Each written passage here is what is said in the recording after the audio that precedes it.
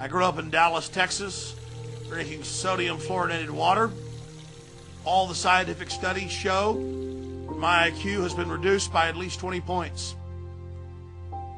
But the shadow of who I would have been calls out from the grave.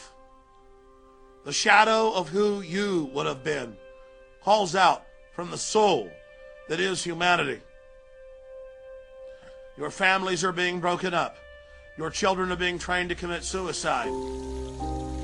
Our world is in crises. Everything is parasitic. Every fulcrum, every benchmark, every root of wholesomeness is under assault because our enemy vengefully seeks to destroy all that is pure, all that is beautiful, and all that is strong. But from the grave that is humanity, I call out and I say to the elite, what a great mischief you have wrought. What a great dark wickedness you have created. You have created. You have created. You have created.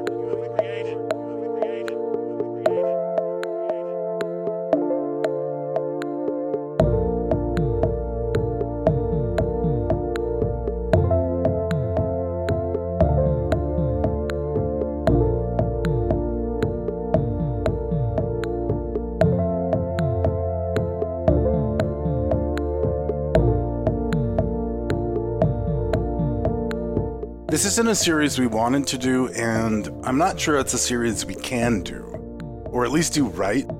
But several weeks ago, Alex Jones became the most disastrously sued man in all of known legal history, and it became a series we had to try. How did Alex Jones go from a colorful, local public access television personality in Austin, Texas, to a man beset by monetary judgments likely to exceed $1 billion US dollars? You're listening to A-Lab series. My name is Tarek, and in this first installment of our Alex Jones miniseries, Andy, Charles, and I are going to start at the beginning. We hope you enjoy.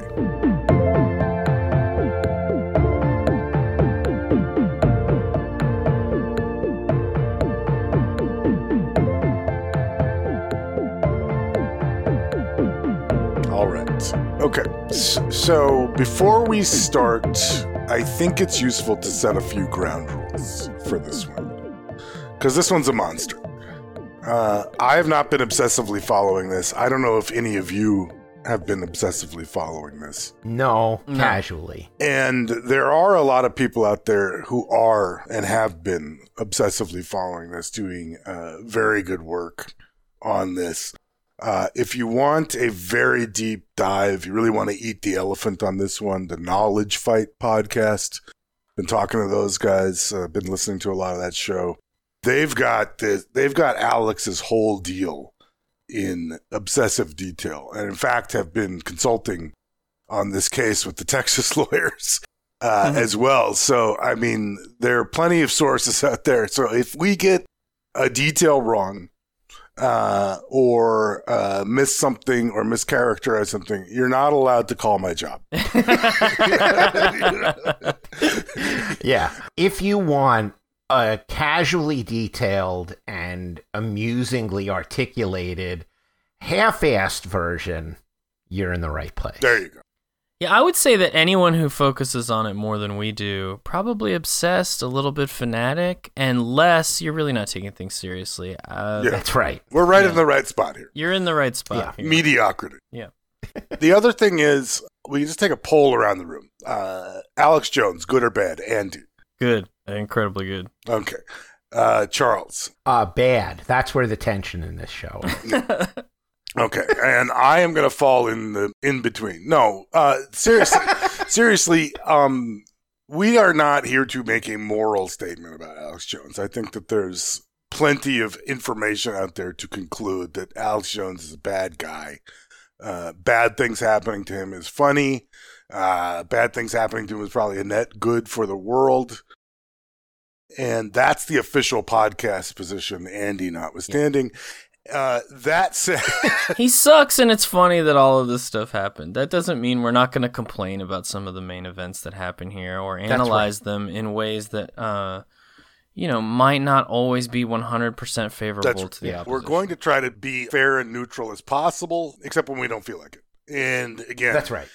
If you feel that we are not being sufficiently morally correct in our views, go take a fluoride tablet and fucking chill out. Right. I mean, look, we're going to try to be fair and neutral about judging legal things, but you can't blame us if we take a really, really cheap shot or grab the low-hanging fruit, because, look, that's the easiest fruit to get to. There you go. Yeah. Okay, so Alex Jones. In this first episode, we're going to talk a little bit about Alex becoming Alex and the country becoming Alex. I think if you start trying to wade through this series of snapshots of Alex, you can take a look at Richard Linklater casting him in Waking Life in around 2000. Death and taxes. Don't talk about politics or religion. This is all the equivalent of enemy propaganda rolling across the picket line. Lay down, GI. Lay down, GI. We saw it all through the 20th century. And now in the 21st century, it's time to stand up and realize that we should not allow ourselves to be crammed into this rat maze. We should not submit to dehumanization. I don't know about you, but I'm concerned with what's happening in this world. I'm concerned with the structure. I'm concerned with the systems of control. Those that control my life and those that seek to control it even more. I want freedom. That's what I want. And that's what you should want. It's up to each and every one of us to turn loose of just some of the greed, the hatred, the envy, and yes, the insecurities. Because that is the central mode of control. Make us feel pathetic, small. So we'll willingly give up our sovereignty, our liberty, our destiny. We have got to realize that we're being conditioned on a mass scale. Start challenging this corporate slave state. The 21st century is going to be a new century. Not the century of slavery, not the century of lies and issues of no significance and classism and statism and all the rest of the modes of control. It's going to be the age of humankind standing up for something pure and something right. What a bunch of garbage, liberal, Democrat, conservative, Republican. It's all there to control you, two sides of the same coin. Two management teams bidding for control, the CEO job of Slavery Incorporated. The truth is out there in front of you, but they lay out this buffet of lies. I'm sick of it, and I'm not going to take a bite out of it. Do you got me? Resistance is not futile. We're going to win this thing. Humankind is too good. We're not a bunch of underachievers. We're going to stand up, and we're going to be human beings. We're going to get fired up about the real things, the things that matter, creativity, and the dynamic human spirit that refuses to submit. Well, that's it. That's all I got to say. It's in your court. And you hear a person there, it's sort of a harmless crank going on about how, the man is coming after you, from all sides, Republicans, Democrats, what's the difference? I mean, it's sort of I don't think it's fair to call it a political crankery, but it's not, the sort of wildly right-wing stuff at every given moment. I think that you might associate Alex Jones with being now. Yeah, though it's funny because it's like a different political context, right? Where yes. he is kind of an outsider, and he is coming at it, I think, from the perspective, like a lot of people on the left point to the two parties and say that they're just the same, right? Because they have the same inclinations towards capital or whatever. And I think Alex Jones was like so far to the right that, he was like real horseshoe in that sense, where he's saying the same thing about how, the two parties are the same and they're equally corrupt and the New World Order is oppressing you. Right. And it kind of decontextualized sounds almost leftist, but press on the surface at all underneath it is like something much more kind of Bircher than leftist. Right. And, there's a recent documentary that, I think not coincidentally with some of the destruction of Jones ongoing now, just came out called Alex's War, where they really lean very hard into kooky Alex, early Alex, and kind of lead right over Sandy Hook Alex and land us in a place where Glenn Greenwald is doing the softball Q&A of Alex at the premiere of this movie, literally saying, it's just so striking how handsome you were back then. You're so handsome. Yeah. How are you also so brave? Yeah. So, Alex, let me actually begin by asking you a little bit about that in terms of your intentions and the like, because when I watched the film, it was just so striking, this early footage of you. And I remember when the internet first discovered some of the early pictures of you from your public access days in Austin, I remember liberals being almost horrified, like with this cognitive dissonance, like we're supposed to look at him as a screaming, spitting monster, and yet these pictures are disturbingly handsome in this like very mainstream, normal way. You obviously from the beginning had a kind of charisma, a natural charisma in front of the camera. That's what people even said from the first time they saw you. And so when you combine these attributes that you had when you were young, I think you clearly, had you been somebody who was willing to affirm rather than question establishment pieties, could have ended up as like a meteorologist on like Good Morning America or like some Anderson Cooper type. And I'm wondering if you were aware of that potential and purposely chose to reject it for a different path, this kind of path of misfits and outcasts that we're surrounded by delightfully, or whether it was just so natural to your personality that you never even considered trying to pursue that kind of mainstream acceptability. Sort of doing this thing that I think Alex himself does, talking about how, you were a darling of the liberals, back when Bush was in charge. And now you've been tossed from polite circles, even though you haven't changed. Yeah, Alex Jones, member of all polite circles. Yeah. And I don't think that that's a fair assessment of Mr. Jones's career. Point of clarification here. I'm sorry, but he was a handsome young man. He was. Oh, but look at the fucking guy. videos. He looks great. I'm sorry. It's a bummer Well, that that's the case, yeah. but yeah, he looks great. Glenn's not wrong there. I hate it, but facts are facts. That's relevant to where we're going next, because we're going to start, I think, with Alex's childhood. He grew up the son of a dentist and a homemaker, I think in Rockwall, Texas, which he describes as this fabulously wealthy suburban area. He notes that I don't think that he is completely honest about the fact that this was a heavily John Birch Society family. Not just his immediate family, but his extended family in which he grew up.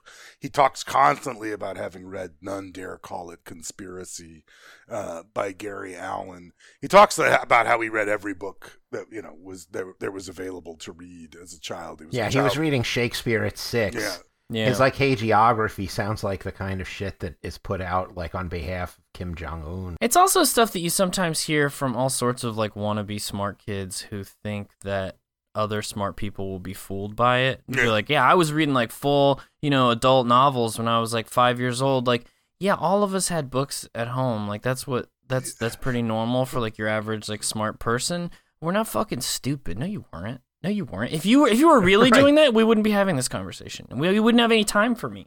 It's funny, too, because the lists of things that he sort of grasps at when he's going through it are really funny, because it's I read None Dare Call It Conspiracy. Right, I read Zbigniew Brzezinski and the whole Encyclopedia Britannica. It's what are you talking I was really into science fiction novels. It's incredible. Dictionary cover to cover. Yeah, it's it is the dumbest guy's attempt to sound like a child prodigy. I do believe, however, I won't read None Dare Call It Conspiracy. I've gone to some dark places in preparation for this.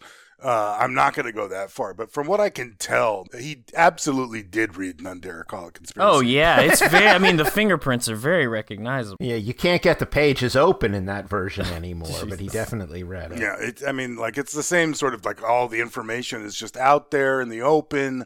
All you have to do is go to the library and sequence it correctly, and then 40 minutes of just names, the Bilderbergers, come on. If you're not familiar with it, the basic idea is that these large political movements, especially communism, you have you have big influential figures like Lenin and Hitler, and here's what they wanted to do. They wanted to draw up a plan to control the world. Well, if you think that that's possible, don't you think it's possible that some billionaires sitting in their lounges could have come up with the same plan? Yeah. You believe that's possible, right? Okay, so from that premise, we can now safely infer, and then just like a huge string. Yeah. Right. And then there's a Mad Libs where, like, as the generations pass, you substitute in a different Jew. Right.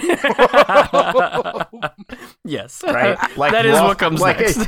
Friendship ended with Rothschild, Soros' new best friend. We have a tremendous amount of arguing in this country between Democrats and Republicans, between liberals and conservatives, between radical leftists and radical rightists, most of whom all agree that we do have problems. They're not sure what the problems are.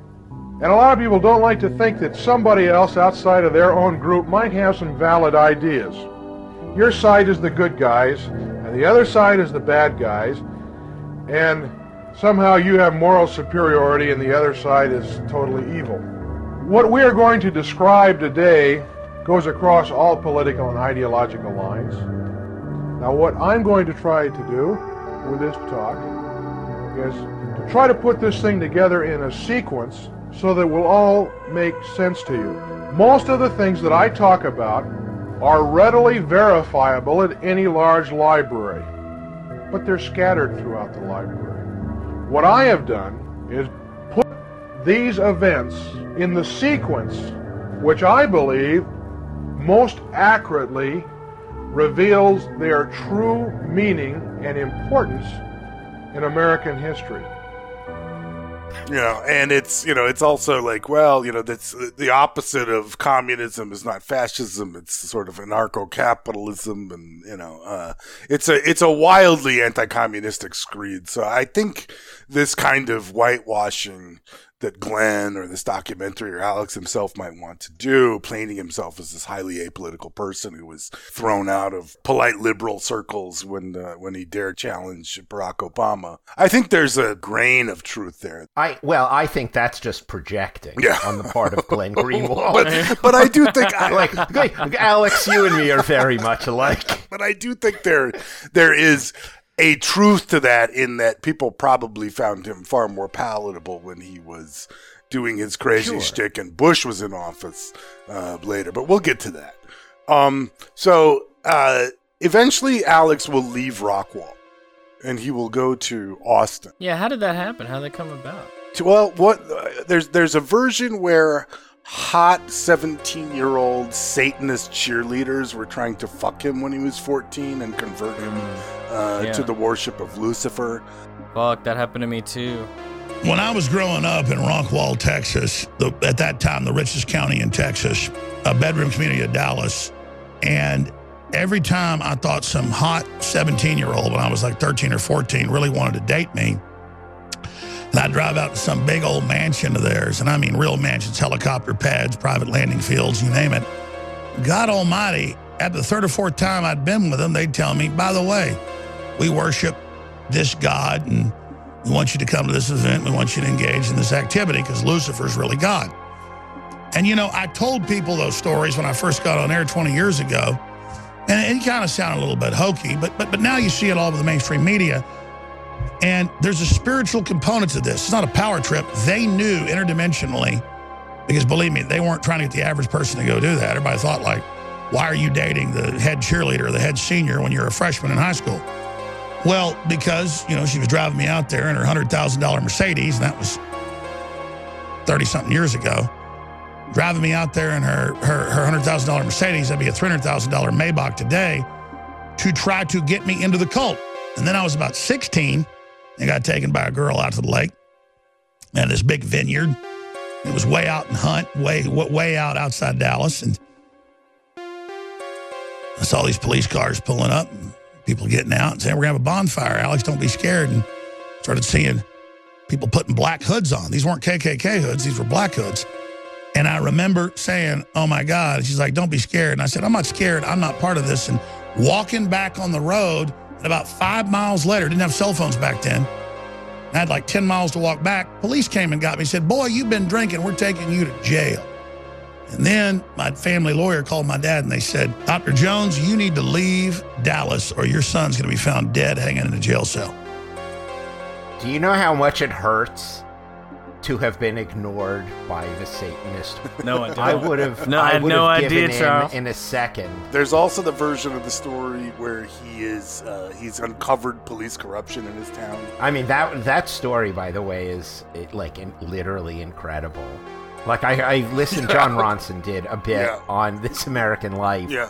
And he says that he was at a party where cops came in, and this is a phrase he used, with bags of drugs. Yes. Yep. And were selling them to the kids at the party. And then those same cops were giving like a DARE presentation at the assembly. Yes. Yep. And he fucking lit him up. Yeah, and Alex Jones stood up and chastised them for their corruption. You're the same guy selling us drugs. Yeah. And his reward was to be hustled out of the room and then beaten by those same corrupt Rockwall police officers. That's his story of why he left Rockwall. I must correct you. That is one version of him uncovering corruption and being driven out of Rockwall. Yeah, there's more than one. More than one. But that is a common one. But I think that there are many different facets. You know, I'd be there with my binoculars watching the preachers. They'd be driving around in their Rolls Royces, and then I see them snorting cocaine off a hooker's breasts. You know, I mean, there's his stories of child anti-Satanist detective Alex Encyclopedia Jones. Yeah. So let me get this. Rockwall. Let me get this straight. Yeah. Where you guys have an issue with Alex Jones' story is you think the cops are too good to have engaged in the conduct that he accused them of. Okay. Yeah. Okay. No. Fine. No. Good. Yeah. Continue. No, I just don't believe the assembly. I am sure that they were selling drugs at What's the party. crazy is that he's got a classmate, right, that contradicts the story and says, that's not what happened at all. And he tells this other story. I gotta say, the story the classmate tells is also fucking crazy. It's cool. He fucking pile drives this guy. I mean, he's like legs up, head between his legs, and then he fucking sits backwards. He pile drives him. Yeah. So in the reporting done by NPR and others challenging the official version of Alex's flight from Rockwall, the mainstream media's version of this story. Multiple classmates recall him as acting psychotic kind of guy who would run around the hallways, headbutting lockers, waving his arms around, calling himself the Antichrist. Saying he himself was a Satanist. Strangely the enough. counter story is he's a bad motherfucker. That's the counter story. His football coach said that he saw Alex Jones was dyeing his tongue black and rolling his eyes back, as part of his Antichrist shtick. Right? Like, this is like a good old boy football coach. And the real capper to the Ronson thing, not to spoil it, is that all of these people are Trump voters who believe everything else Alex Jones says. Oh, yeah, he stretched the truth that one They're just time. I want to be clear about what Rockwall is like, but he's right about the Muslim. Yeah, exactly. But in this telling, he, as Andy says, puts a fellow student in a pile driver in geography over some argument. Then winds up kicking the young man in the head several times. Where's Greenland now, bitch? Yeah, causing multiple head fractures and a lengthy hospitalization.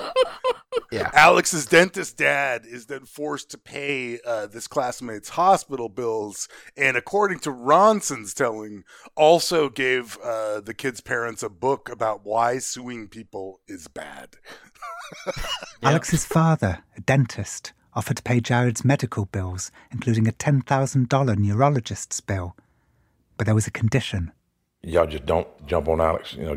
Just leave him alone. I'll pay all the bills. So I just left him alone.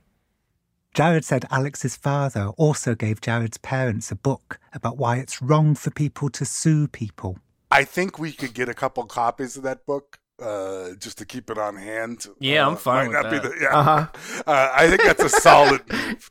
The A-Lab library should have that. Yeah. Later, Alex is invited to a party where this kid that he beat is at, and that kid's friends then beat Alex with the handle of a rake and other things, and Alex flees shortly thereafter, moving to Austin.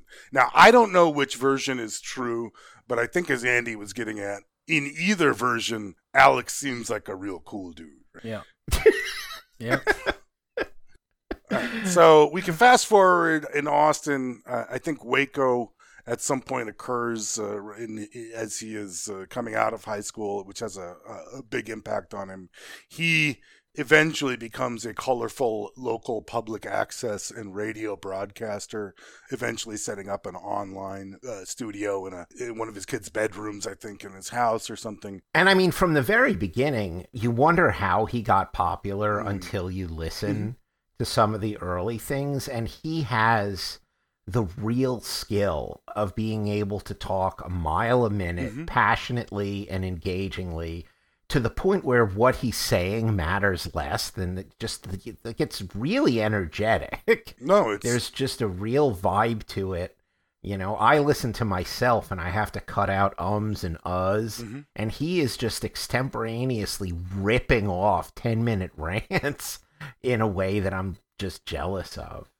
He's really good at what he does. I mean, that's something to, like, I generally don't really credit people much who can't assess a person accurately just because they don't like them. And, like, you couldn't do what Alex Jones did here. You couldn't do it. No. If you're listening, you couldn't do it. It's a remarkable talent. And he may be used for detestable purposes. You may not like the guy, but it's a remarkable talent. But I would draw a line between the sort of charisma of his early days and I think what he's become now, as he's marinated in his own personal grievance and gotten kind of rich and weird.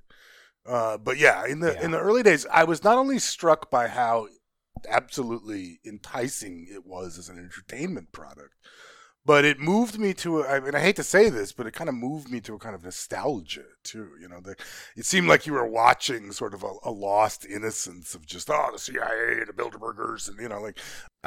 No, totally. Back when this stuff was harmless. Well, maybe not harmless, but certainly less fraught, less perilous, less relevant, more innocent. Like there was not a direct through line between his kind of psychosis and, you know, wanting to affect gun policy or wanting to affect election outcomes. Or like a friendship with a sitting president of the United States. Like this was just wacko shit that, like, occasionally you might hear of if you knew some kind of wacko that would listen to this. Yeah, it's right. Though the funny through line is if you think about the tension of 20 years ago, a kind of, you know, Bircher years after the Birchers meant anything, ranting about both parties being the same from the right, and then being absolutely gifted Trump running for president, where, like, he's literally the apotheosis of everything that, you know, the Bircher movement would have killed to have, you know, 60 years ago or whatever as their guy. You know, like, I don't think he needed to be paid off to, you know, be a Trump guy. No. I think they really saw themselves as kindred spirit. Well, and I think there's a fair conclusion that Trump learned from him in the way that you could say these sorts of things in this sort of way.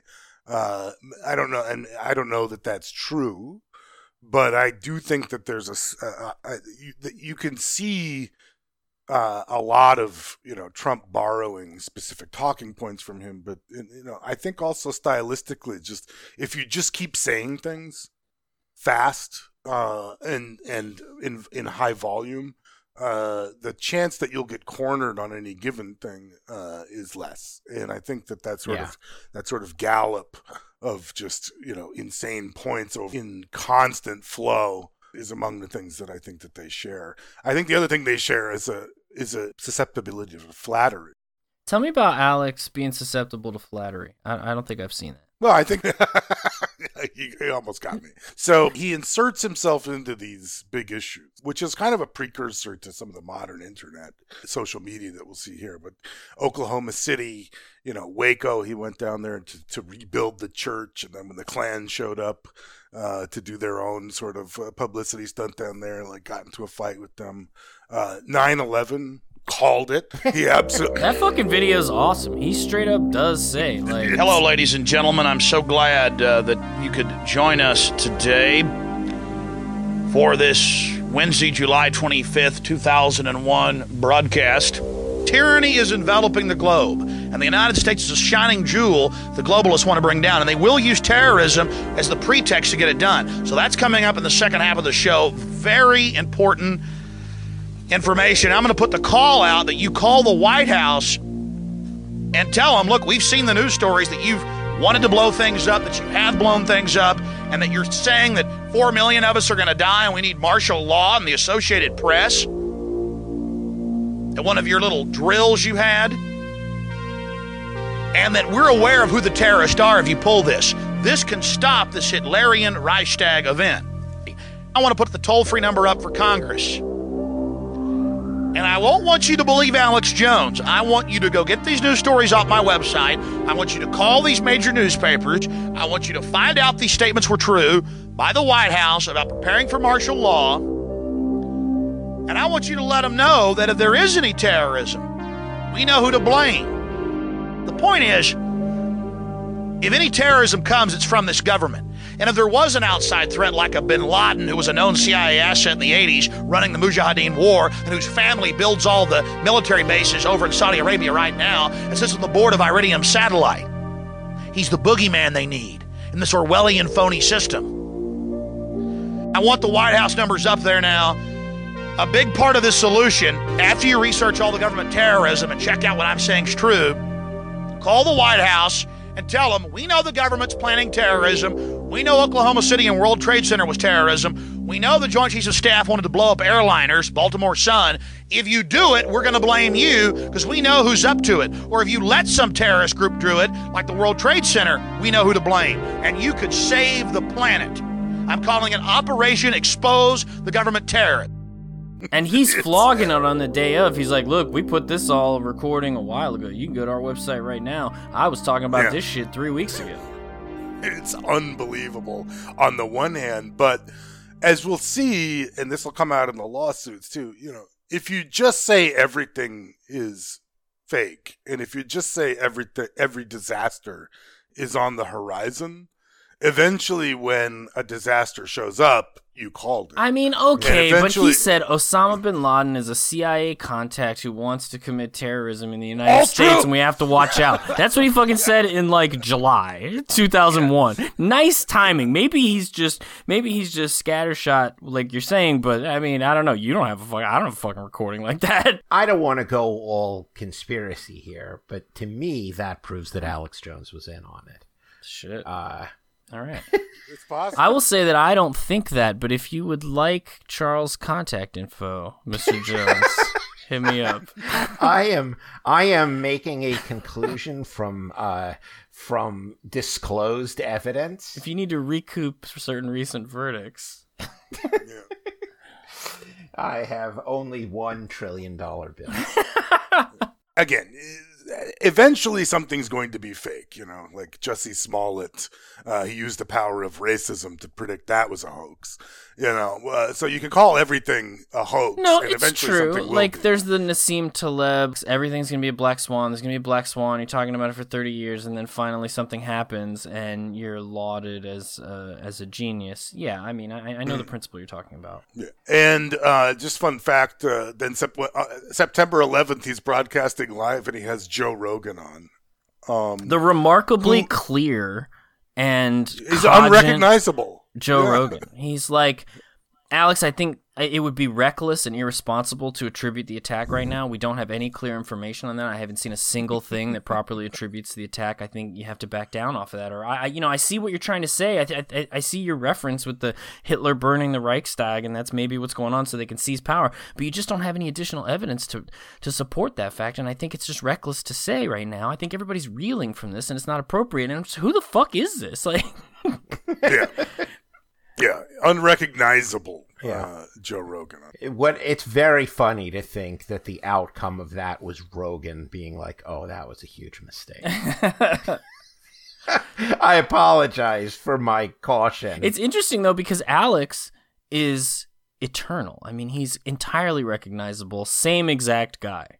Right? Rogan is the one who has changed. Rogan is the one who has traveled. So the person who had a real anchor that held him in place, the person who had the courage of his convictions is fucking Alex. Yeah. The guy who was right, gone. He's gone. Again, following the sort of mythology, liberals loved him during the Bush years. They start to hate him during the Obama years, and I think that's probably somewhat correct. In part because Jones was on the vanguard of the birtherism stuff. He was. I think there was at one point he was saying Obama is possessed and constantly covered in flies, as was Hillary. Nice. That they smell bad. Literally smell of sulfur. They smell like hell. Hell itself. Yeah, I mean, I'm never a lesser of two evils person, but with Hillary, there's not even the same universe. I mean, she is an abject, psychopathic demon from hell that as soon as she gets into power is going to try to destroy the planet. I'm sure of that, and people around her say she's so dark now and so evil and so possessed that they are having nightmares. They're freaking. Folks, let me just tell you something. If the media wants to go with this, that's fine. There are dozens of videos and photos of Obama having flies land on him indoors at all times of year, and he'll be next to 100 people and no one has flies on him. Hillary, reportedly, I mean, I was told people around her that they think she's demon-possessed, okay? I'm just going to go ahead and say it, okay? They said they're scared. That's why when I see her, when kids are by her, I actually get scared myself for the child. I mean, that big rubber face and that... I mean, this woman is dangerous, ladies and gentlemen. I'm telling you. She is a demon. This is biblical. She's going to launch a nuclear war. But Hillary's into like creepy, weird, sick stuff, man. Just disgusting with flies all over her. Big, fat, stinking... Imagine how bad she smells, man. I'm told her and Obama just stink. You can't wash that evil off, man. I'm told there's a rotten smell around Hillary. I'm not kidding. People say, they say that... folks, I've been told this by high-up folks. They say, listen, Obama and Hillary both smell like sulfur. I never said this because the media go crazy with it, but I've talked to people that are in protective details. I mean, they're scared of her, and they say, listen, she's a frickin' demon, and she stinks, and so does Obama. And I go, like what? Sulfur. I'm going to give that one 0 Pinocchios. Yeah, okay, right?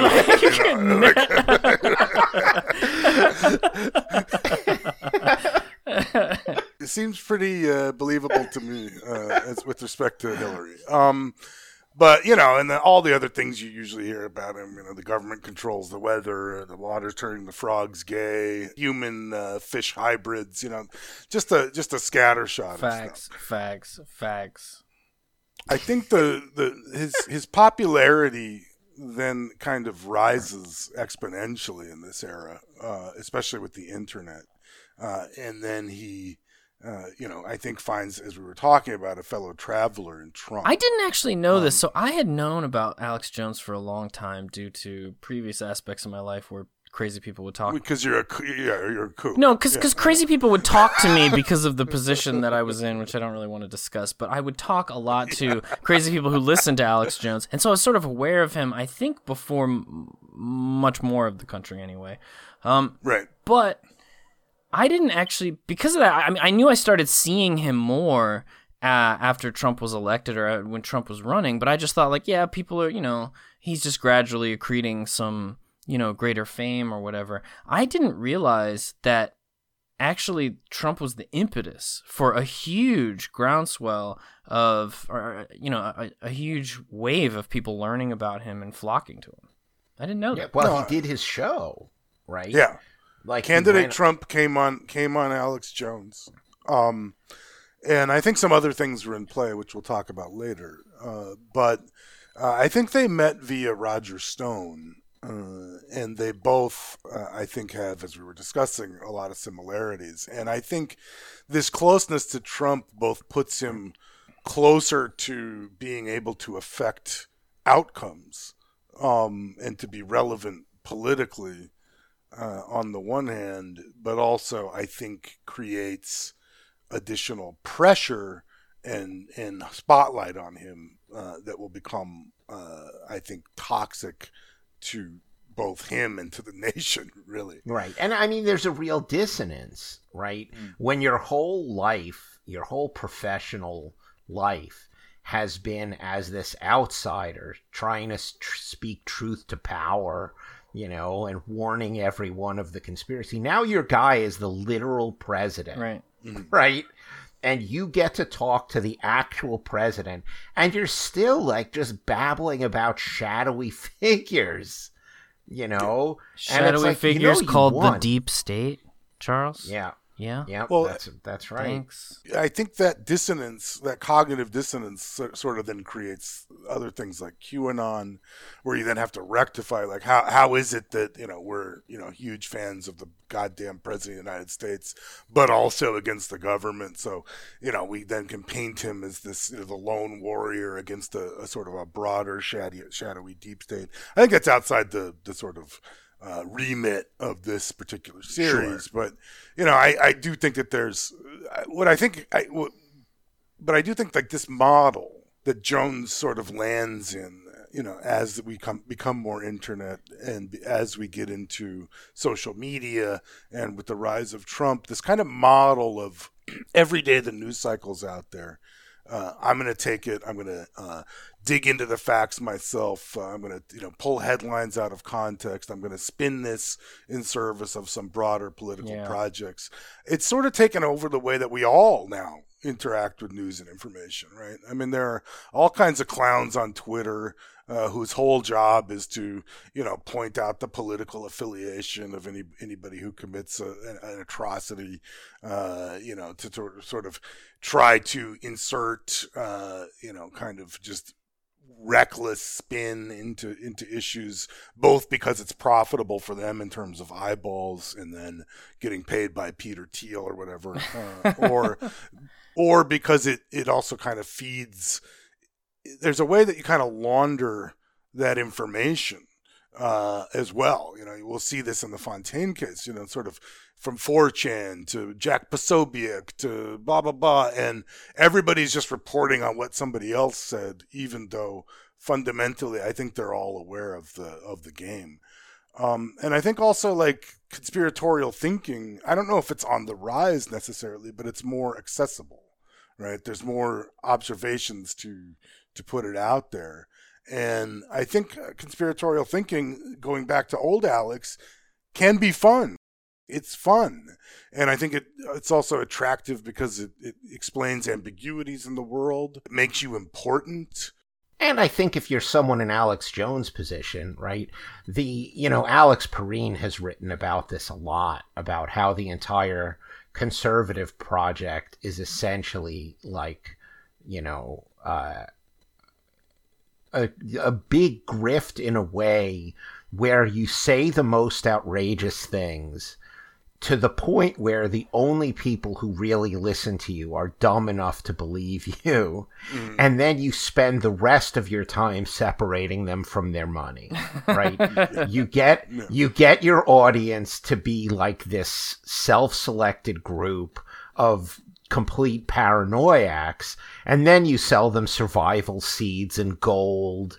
And right, or you tell them all that like there's a few chemicals out there that are completely robbing you of your sexual vitality, but luckily, right, I've got some pills that I could sell: super male vitality, super female vitality, and you can fight back against the globalists. Yep, spoken like a guy who is gorging himself on phytoestrogens. I do think that conspiratorial thinking is on the rise. I think it's difficult to conclude anything else at the, I guess you could say, tail end of a pandemic. Who knows if that's where we're at? But where people are just, huge swaths of the population are just, I have no faith in any of these vaccines and I will not be getting them at any time. I think that kind of conspiratorial thinking has become endemic now. I think it very clearly has, and I think some of it is conspiratorial, and I think some of it is just picking sides, where like your role on either side of an issue just sort of forces you into kind of, for social cohesion, like you just have to agree with certain shibboleths.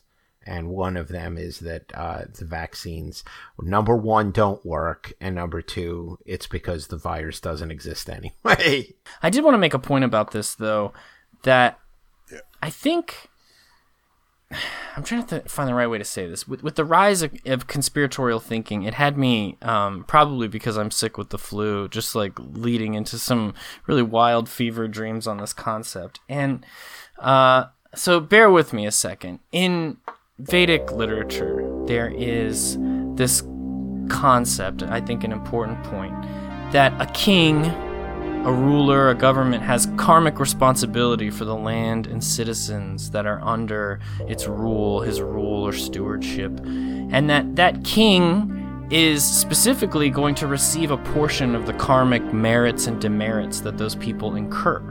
And the idea is that, if the people are edified and uplifted by your rule, if they're shepherded to the greater good, then that king deserves and should receive reputational and karmic benefits accordingly. It's good for everyone to glorify such a ruler and maybe repeat the process going forward. There's this idea.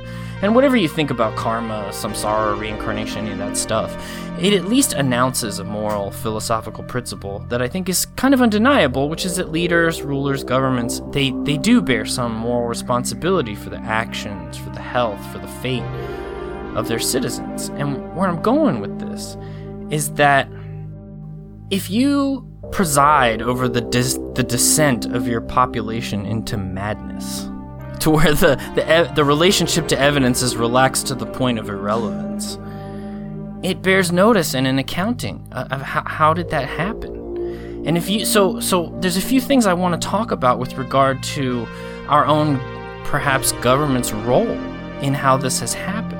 We have a consensus reality that's like a public good. Everybody sort of believes a lot of the same things, enough of the same things that we have a cohesiveness as a society. I think that everyone's general experience, I may be speaking out of turn, but I think everyone's general experience is that there is a fissure developing, growing, widening, deepening every day between people within this consensus reality. And that is how I'm measuring this growth in conspiratorial thinking. And so I think that if you as a government engage in like secretive, nefarious activities of the kind that our government does not even contest that it did, mind control experiments, unconsented massive drugging of citizens, Tuskegee, you infect people with disease and deny them treatment just to watch what syphilis does to their brains, Abu Ghraib torture, black sites, mass surveillance, all of these things. Eventually, people's conspiracy theories end up validated, and you start to erode trust in government institutions. I think that's true when the government engages in atrocities as well. You're going to triple tap drone a wedding, hit the ceremony, the cleanup, the funeral. You're going to lead the country to war against Iraq on provably false intelligence. You're going to kill 1 million people with sanctions. You cede the moral high ground. If you can't govern from a high moral consensus, then eventually your word becomes untrustworthy. And so that was the point that I wanted to make, is that some of this dissent is not just demagoguery, and is not just people getting dumber on the internet, but that the authorities that you should be able to rely on, the organs of government that should be able to maybe set the record straight in certain ways, people have, in some cases, I'm not trying to absolve them of responsibility here. You're stupid if you don't think that there's any reason to get vaccinated against COVID or whatever your new thing is. But people have justifiably lost some of that trust, and I think that some of that loss of trust can be tied to actual things that happened in the world, conspiratorial or not. I think it's very frustrating when you are dealing with someone who talks about lizard people, right? And then says, what about the war in Iraq? And you're like, okay, I give you that right, one. Yeah. Like there is a lot where you have to concede, and eventually you're like, okay, I see why you don't believe this thing that is very self-evidently true to me, because we agree on all of these genuine atrocities that our government has done. And so while I still think you're nuts, and I still think that you should probably address each episode critically as it comes, I get why you've given up on doing that. Right. If you're seeing, media and both political parties' complicity in things that you consider abhorrent, like, mass surveillance being revealed and everyone just kind of like shuts up about it and, papers over it and then legalizes it. And there's just like some crazy people screaming about it. It may become tempting for you to listen to what else they have to say. And you cannot abdicate that level of moral responsibility without affecting people's trust in you. And so I don't really like when I hear people like, Michael Chertoff, scoffing and being like, oh, Dick Cheney, and being like, Trump is just, such a destructive force, and these people, they have all these conspiratorial theories. You fucking did this. And I don't just mean to point to Republicans, but if you participated in these activities, you absolutely diluted that consensus reality public good that we all relied on, and it was really important, and it's not fucking coming back. And I mean, look, the Republicans specifically stoked their interest in this, because it would be helpful for them to have them hate the Democrats especially. Yeah, that's true. So there are, like, it especially gets me mad when Republicans specifically, who spent all this time, calling the Clintons the Antichrist instead of a bunch of corrupt, instead of just a bunch of corrupt idiots, right? Actually, stoking the idea that they are in fact the Antichrist, getting like really, defensive about the fact that the people they were preaching it to ended up believing it.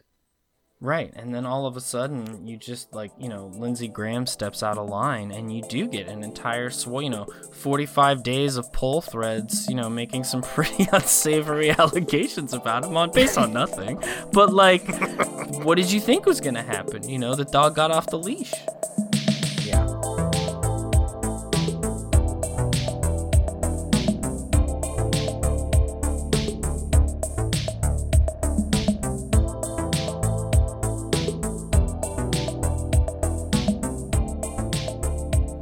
So Alex is rising, and one of my favorite Caribbean expressions is that the higher the monkey climbs, the more he exposes.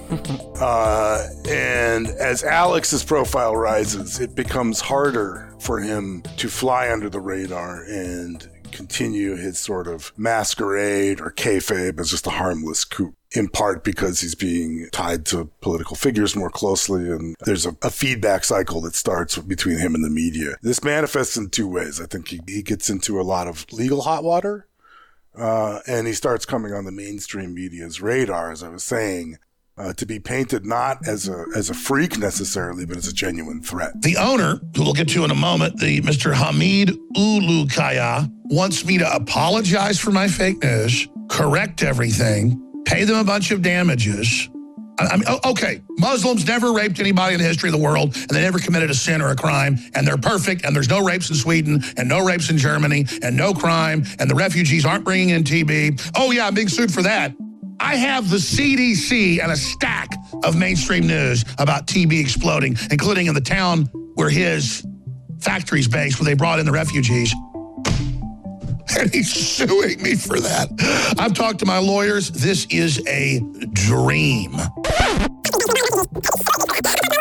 During the week of April 10th, 2017, certain statements were made on the InfoWars Twitter feed and YouTube channel regarding Chobani LLC that I now understand to be wrong. The tweets and video have now been retracted and will not be reposted. On behalf of InfoWars, I regret that we mischaracterized Chobani, its employees, and the people of Twin Falls, Idaho. So, he got himself sued by yogurt, is that correct? That is correct. That is correct. Chobani, the yogurt company, is run by a Muslim immigrant. I don't remember exactly where he's from. But he moved here from the Middle East, and he became a millionaire with his blended sort of imitation Greek yogurt. imitation Greek yogurt, like really thick, whatever. And, he opened a plant in Idaho, and he was hiring other refugees to work at the plant in Idaho. And Alex Jones accused him of importing like terrorists and rapists with tuberculosis, spreading disease in Idaho. And I think he implied that it was by design. Yeah. That was their intention. And sounds like a well thought out criticism to a millionaire. Yeah. Well, Charles, you very racistly did not know where Mr. Hamdi Ulukaya is from. But since he's a Turk, everything he said is fine. So no harm, no foul. I'm not. If there's any Turkish babes listening, though, I definitely disavow. You those were comments. offended. So got himself sued by yogurt for saying that the yogurt company was importing rapists in.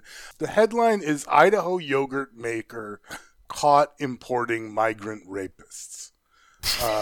This sounds like my grandma wrote this. And discussed a case where a young girl was allegedly raped by refugees in Idaho, where a Chobani plant is located. Okay, and that was all it took. He saw a case, he read some 4chan thread, and then they were like, okay, well, it must be connected. We're good to go to accuse them. Would it surprise you to learn that Alex Jones was involved in Pizzagate? Yeah. No surprise. Let's go ahead and go to the report. Pizzagate is real. The question is, how real is it? What is it? Something's going on. Something's being covered up. It needs to be investigated. So just call it fake news. These are real WikiLeaks. This is real stuff going on. I want our viewers and listeners to know that we regret any negative impact our commentaries may have had on Mr. Alefantis, Comic Ping Pong, or its employees. We apologize to the extent our commentaries could be considered as negative statements about Mr. Alefantis or Comet Ping Pong. This also ended in an on-air apology to the owner of Comet Ping Pong because Alex was very hot and heavy into the Pizzagate in the early days. And as everybody knows, that conspiracy theory sprung out of, I think, the leak of certain documents from, what's that? John What's Podesta. his name? John Podesta. John Podesta's emails, where for some reason people started thinking that when they were talking about pizza and hot dogs, this was all code for the different kinds of children they wanted to Have you ever rape. had walnut sauce on a pizza? Either of you? I have not. Well, that's what it said in one of these emails, and they were just like, apparently that's a special at Comic well, they were Ping like, Pong well, or this has to something. be a code for something. If I'm guessing, first guess, walnut sauce. If it has to be a code for something, I'm going to go ahead and guess child rape. Yeah. Well, what they say, that specifically the walnut sauce, I believe, was the adrenal gland or something like that, or something from the brain of a child. Yeah. And so the walnut, because it looks like a brain. Good guess. And I think it actually started as a joke. The joke was that Podesta talks about going to Comet Ping Pong for pizza a lot, and they get pizza for meetings a lot. And so I think it started literally as a joke that became like a real conspiracy. And then, of course, some guy who thinks that there are kids being held captive in the basement runs in with a gun and shoots at a closet door. I said, open that fucking door. I want to look open. around. The basement door. I mean, wasn't he? He was trying to shoot his well, way there in the is no basement. basement. Oh, there you go. There's no The basement. interesting thing about that guy, the thing I've always thought was interesting, was that this guy did, honestly, what you should probably do if you actually believe it, right? He showed up with a gun, and he said... Wait. No, hang on. Listen, if you actually believed that this was happening, he shows up with a gun, he points it around, and he says, show me this place. And then they show him a place, and he goes, wait, there's nothing here. And they just walked outside and dropped the gun. He was like, yeah, my bad. I was wrong about that. Like, that's what happened. He did a very concerned and completely misguided and mentally ill, investigation, but then he saw he was not correct and was like, oh, oh, this is totally fake. Hey, I'm sorry.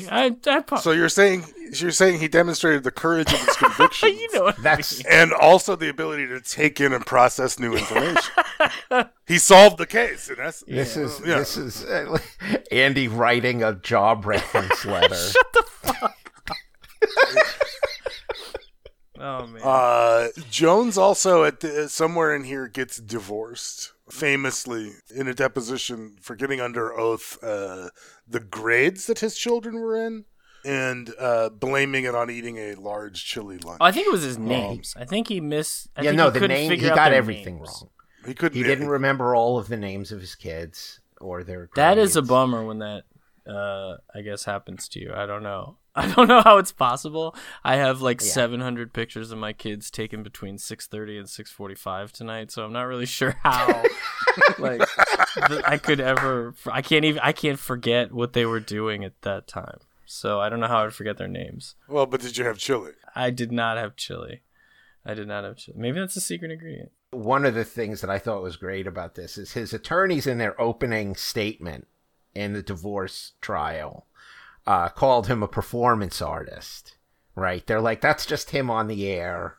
That's, and then, Jones, of course, just like he did in this, Sandy Hook trials, he would still do his show. And then the day of the opening statement, he's like, that's not true. Everything I say on, I believe. Sort of a terrifying statement from his wife related to that was that she said that in person, as a human being, he's actually way nuttier than he is on screen. On screen, she's like, it's right that that's a character. It's just that he's caging, a beast there that comes out when they go off air. You think you're looking at the nut job. You have no idea. Think about it. And I look, and it fits in with what his high school classmates said about him. The pile driver is no joke. Yep. And then kicking him, too. The pile driver was just the opener. God right. Damn. Kicking a man when he's down, not just a metaphor. Hit him with the Stone Cold Stunner later, too. He fucked up. He got himself sued also by somebody taking on-the-spot video at the Unite the Right rally in Charlottesville, Virginia, where Heather Heyer was killed. And that's why they're freaking out, because we're getting all these lawsuits. It was up to, actually, it's 11 now, but we've gotten 6 dismissed. We're like grand slamming them out of the park every time because they're crazy. And just because the Washington Post, the New York Times, everybody misquotes what we said about this guy, who did videotape the stuff and who I don't think was part of staging anything. He's a spokesperson of the Democrats. He loves Hillary. He's a leftist. He went all over TV. He was a public figure before. He's a public figure after. He's going to be all over the news channels as a cause celeb. Democratic fundraising. He writes articles for Politico. How I Became Fake News. Brennan Gilmore. So this guy goes out and writes his articles, misrepresents what I said about Charlottesville, defames me. Then Georgetown Law, as deep state as it gets, comes out, and then they have the nerve to say, we're suing you because you say I might be connected to the CIA. Are you joking? You don't think the public doesn't know what the State Department is? The State Department is the CIA. It runs it. It is the deepest state. Ridiculous. Asinine. It's like a joke. How dare you say I'm connected to the CIA? I just worked in clandestine offices of the State Department in Africa. Oh, of course. Oh, my goodness. Excuse me. Wait till we explain that to a jury if it ever gets to them. And then there is the rules of evidence, the optional completeness. A jury's going to have to watch whole 4-hour shows for every clip you want to show them. And guess who, after they watch the broadcast, will be awake? He paid out $50,000 on that case in March 2022. Right, that guy's got to feel so. Yeah, that's nuisance money. Yeah, he's looking at $50,000, being like, "Oh, just like you should sue your lawyer for a malpractice." It would surprise you to hear he has some ethnic and racial discrimination complaints. Yeah, from the workplace, hang out at the EEOC. I don't know if it's against him personally, but InfoWars. Always search your fave bosses at the EEOC. I definitely was aware of this because we did a segment. Neither of you were on that episode, but episode 10 of Mike Dicta, we actually covered these cases. from Beckford and Jacobson, which are like, the facts are so fucking funny. Because, like, funny in the sense that they're completely insane. Like, I listened to the segment again just to hear it. And one of the things, like, Beckford, who's a black woman who sued for race and sex discrimination, one of the people who was, like, constantly harassing her, other employees led her to believe that he was the head of HR at the company, so she didn't have anyone to complain to. Oh God! So she so had for the no record, idea that where was to turn. hilarious to you. It was. Yeah. Okay. It was. It can't be real. But yes, Yeah. I can't be sued for finding something funny. Sued is different than. Okay, I'm not going to read some of these claims. You can judge me. I'll judge you. No, You can we don't. judge me. Let's look them up if you'd like to see them. But I'd rather not get into some of these for decency reasons. But suffice to say, there was some spicy language used against some of these employees who filed cases. And then, more specifically, the Fontaine case, which is really kind of the first of this class of cases that now have Alex under the gun. This was filed by the Texas firm handling the other Texas Sandy Hook matters, but sprung out of the Parkland shooting case in Florida. This is one of those cases where, getting back to the conversation we were having about the internet and the way it spins and feeds these things, this is one of these cases where 4chan guys are harassing some poor kid. Yeah, they got some lolcow that they think they're gonna take to the fucking woodshed here. And if you were online the night of that shooting, you may have seen postings like that. If you weren't, I'm sure you're reading it through some filter. But like, basically, they tagged a kid and decided that this was the shooter, and then started using his photos and sticking them in relation to the story and seeding them through, like, there was this old account called Laguna Beach Antifa, which was not an Antifa account, it was a far-right account, but it was like a parody account. And then seeding these stories about, like, this is the Parkland shooter, and eventually it ends up getting, trickling back to larger media sources, like, for instance, InfoWars. Right. And so at InfoWars, there's a gentleman named Kit Daniels. He's worked there for many years, as I understand it. He's, everybody sort of disavows having a real title, but he's got some lofty sounding title. But basically, he's a guy who puts articles together for Alex with special attention on the headlines. Oftentimes, the headlines are fed directly to him by Alex. And then those articles get printed out and put into the new InfoWars cycle, where Alex can just hold the paper and say, "Look, folks, we got this headline here. This is Parkland shooter, blah blah," and that's how they sort of justify their own on-air narrative, as well as is writing a lot of this web content. And I will say, like, they didn't have a lot to work with in conspiracizing this, because everyone knew who did it immediately, right?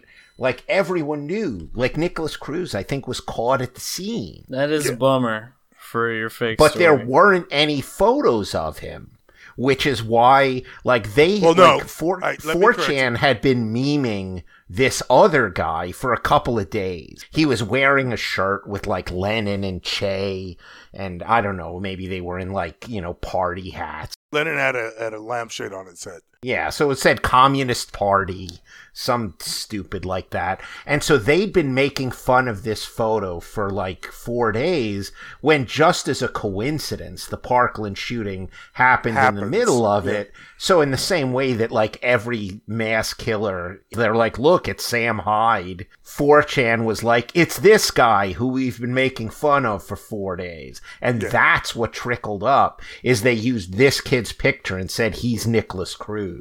Right. Well, I want to correct one thing. They had Cruz's Instagram account, but there was no face pictures because he was masked all the time. And then they had this completely unrelated picture of Mr. Fontaine.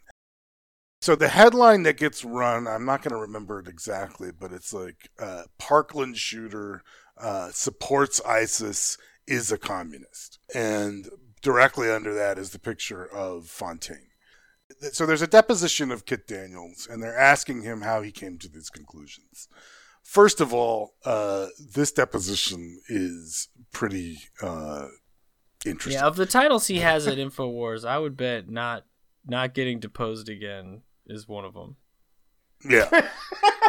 Yeah, he did not become the 30B6 no, witness. Fucking never again. Although, have you seen the 30B6 witness? Because those are you're gonna love. Oh my those. God, I can't wait. Kit Daniels is one of the few sort of human beings that I have seen.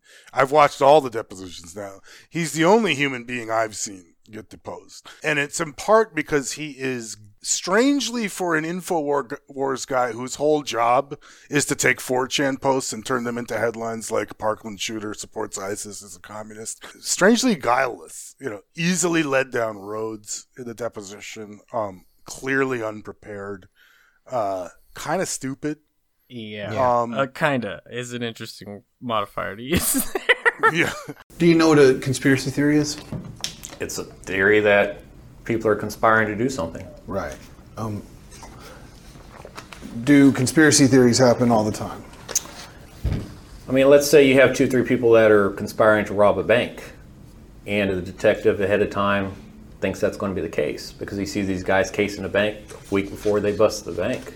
So the police officer would be a conspiracy theorist? I mean, in the broadest sense of the term. I'm asking what your understanding of the term is. Don't give me the broadest sense. Give me what you believe.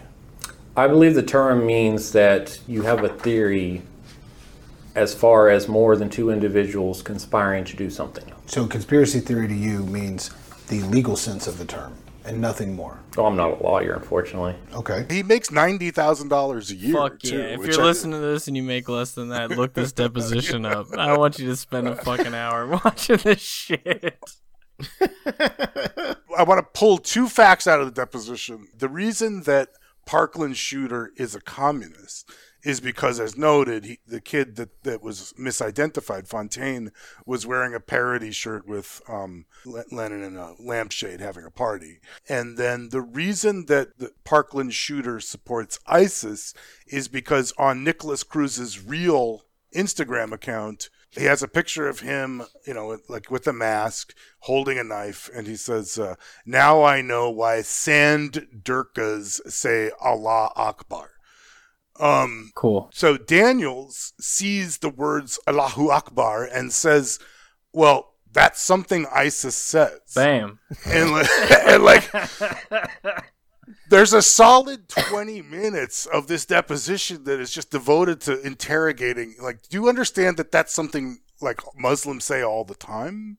Do you understand? Like, do you understand? I'm not familiar with the Muslim ideology. It just. I'm not from ISIStan, okay? Yeah, I genuinely believe him when he says he saw a guy making a racist comment about Arabs and concluded he was an ISIS supporter simply because by virtue of the words Allahu Akbar being there.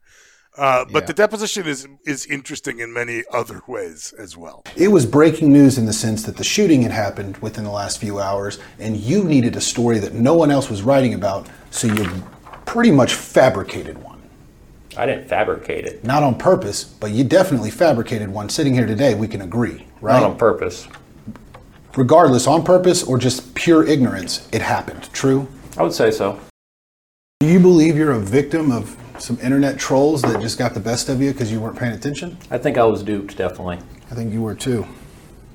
Is it common for employees of free speech systems to get duped on the internet? I can't speak for everybody. I mean, I'm sure it happens every now and then. Has it happened to you before? Well, it happened in this instance. Has it happened other than that? I don't remember.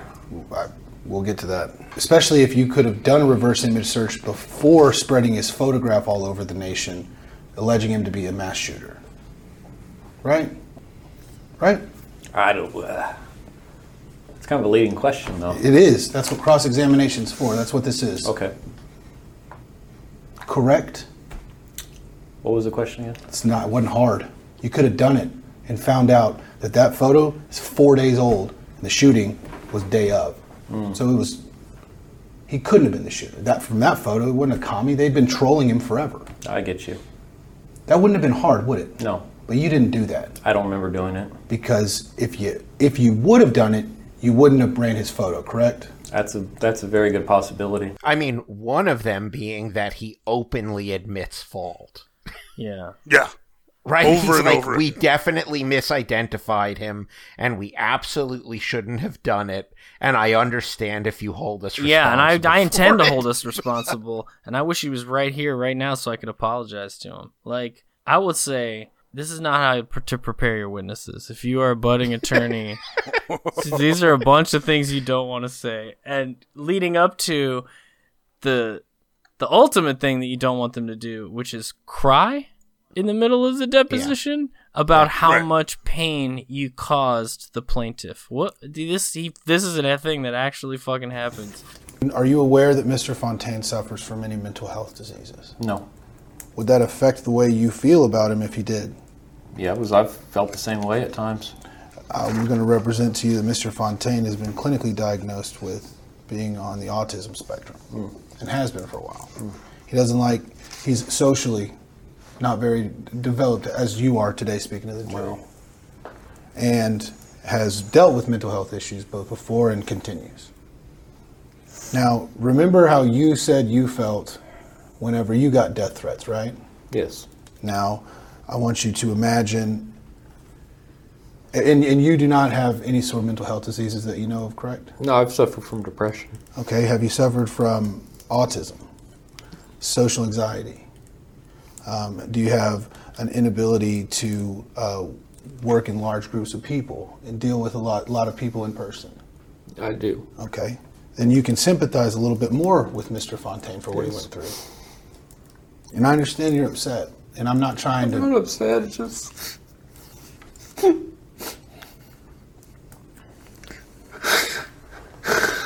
your time.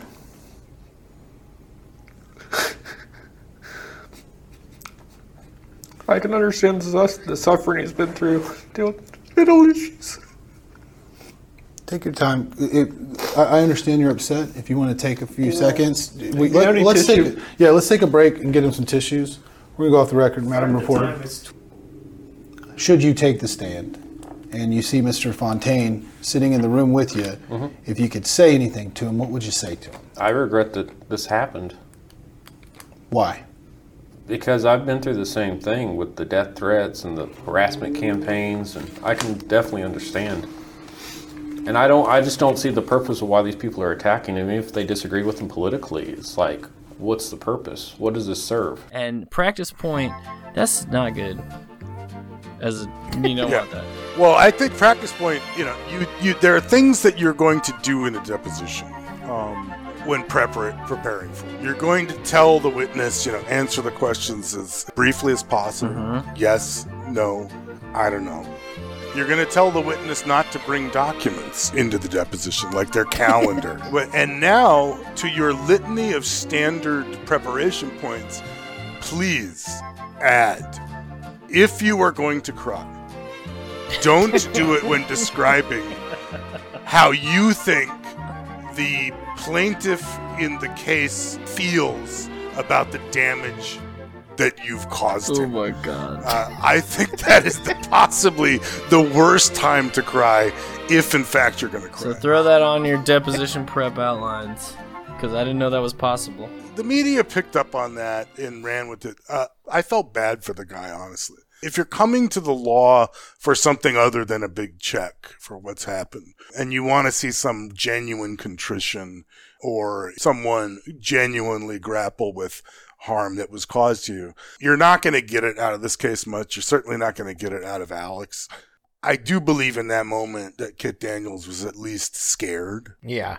And remorseful. And you don't see that a lot. One thing you will not see if you watch all of this deposition is the defense counsel doing a goddamn thing. Right. Like, I watched a ton of it and I never even heard the voice. Tarek said there is a voice on there somewhere, but I never heard a single objection. It fucking blows my mind. Well, but you see, again, when we get deeper into this, because I've watched all of these now, there's the part where they object to every question when Robert Barnes is involved, and we'll get into that in a couple of episodes. This woman, I don't know who she is, but appears to be the white flag. This is just, there's this total surrender at this point. They've already lost on the default by the time this deposition runs around. So this is all about damages phase of the trial. And she does not appear to be actively stopping him from talking about things that counsel did, or there appears to be a different tack from Robert Barnes saying objection to form every question. The defense counsel was so passive that the plaintiff's counsel was almost getting like abusive, like he was really feeling his oaths and really challenging him and asking him questions that were functionally legal conclusions to a guy who can't really give legal conclusions. Like, you can't even hold him to it if he answers the question, and there's no attorney going objection calls for a legal conclusion, which is like the easiest objection in deposition history. There's times where like the guy's like ranting at him, says a whole bunch of stuff, and then says, something like, so what do you think? And like, there's no objection to even like a big form objection, like maybe string a question out of that. There's times where it's been asked and answered, but the guy he knows he can keep dipping to get a better answer. So he just keeps going back in and digging in, and there's no attorney there defending the witness. So the witness is just like, yeah, I guess I do feel bad. No, I feel really bad. Okay, I'll cry now. And, like, there's just no one there to defend. The guy's counting out money on the table.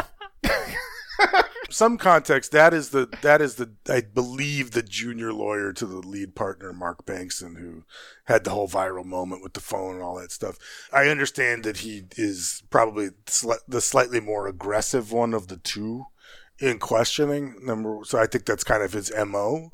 I also will say, in fairness to them, these guys have been giving them such a fucking runaround. Well, yeah, I mean, I don't want to say that what they did was evil or something. There was an attorney in the room. You were represented. I have a problem with the defense counsel. With the other attorney, listen, I've never been in that position. Were I to be gifted a position where the other side's counsel is just served cowed, up a meatball. Oh yeah, I don't know. I think I probably would start getting a little experimental.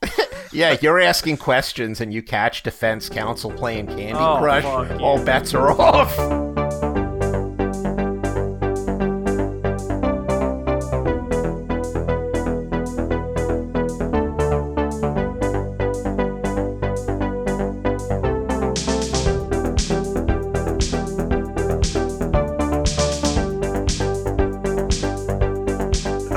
So we said that Alex's rise occasioned two complementary points of trouble for him. One being the litigation parade that we've just discussed and will be discussing. And the other being, I think, additional focus on him in the media.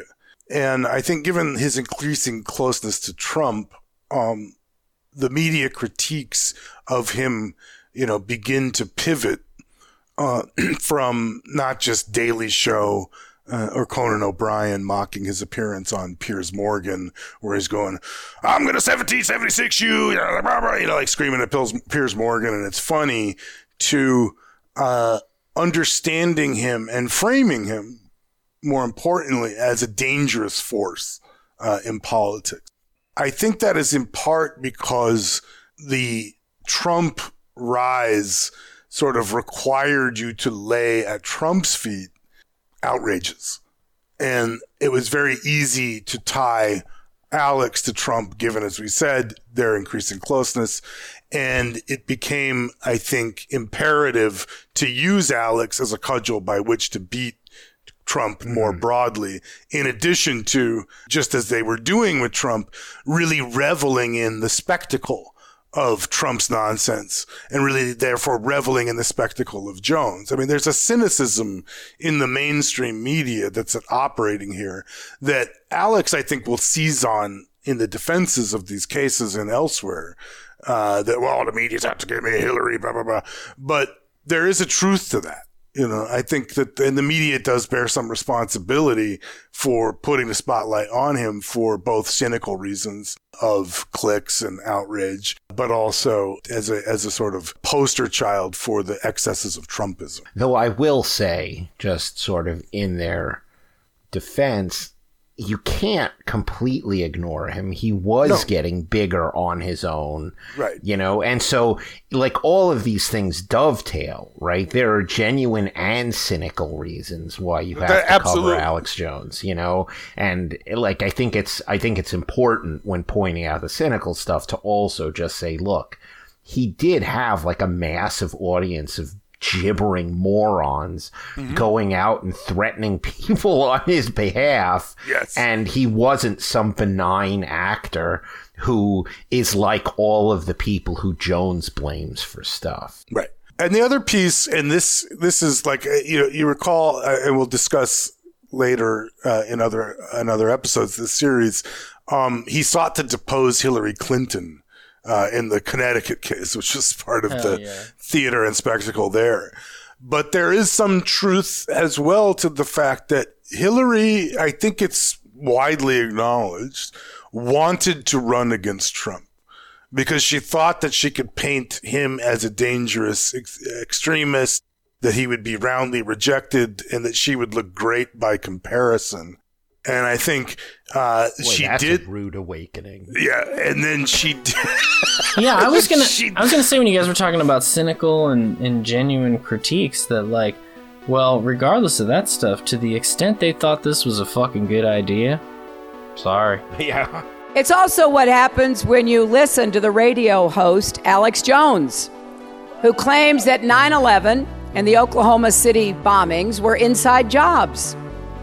He even said, and this really just is so disgusting, he even said the victims of the Sandy Hook massacre were child actors and no one was actually killed there. I don't know what happens in somebody's mind or how dark their heart must be to say things like that. Whatever the case, whether it was a Hillary conspiracy with the mainstream media to attack Alex or whatever, in all of the litany of evils that you can, whether genuinely or opportunistically, lay at Alex's feet, the most compelling example of him being a shitbag, if you want to use it or if you just want to think about it, has been his reporting over the years on the events of December 14th, 2012.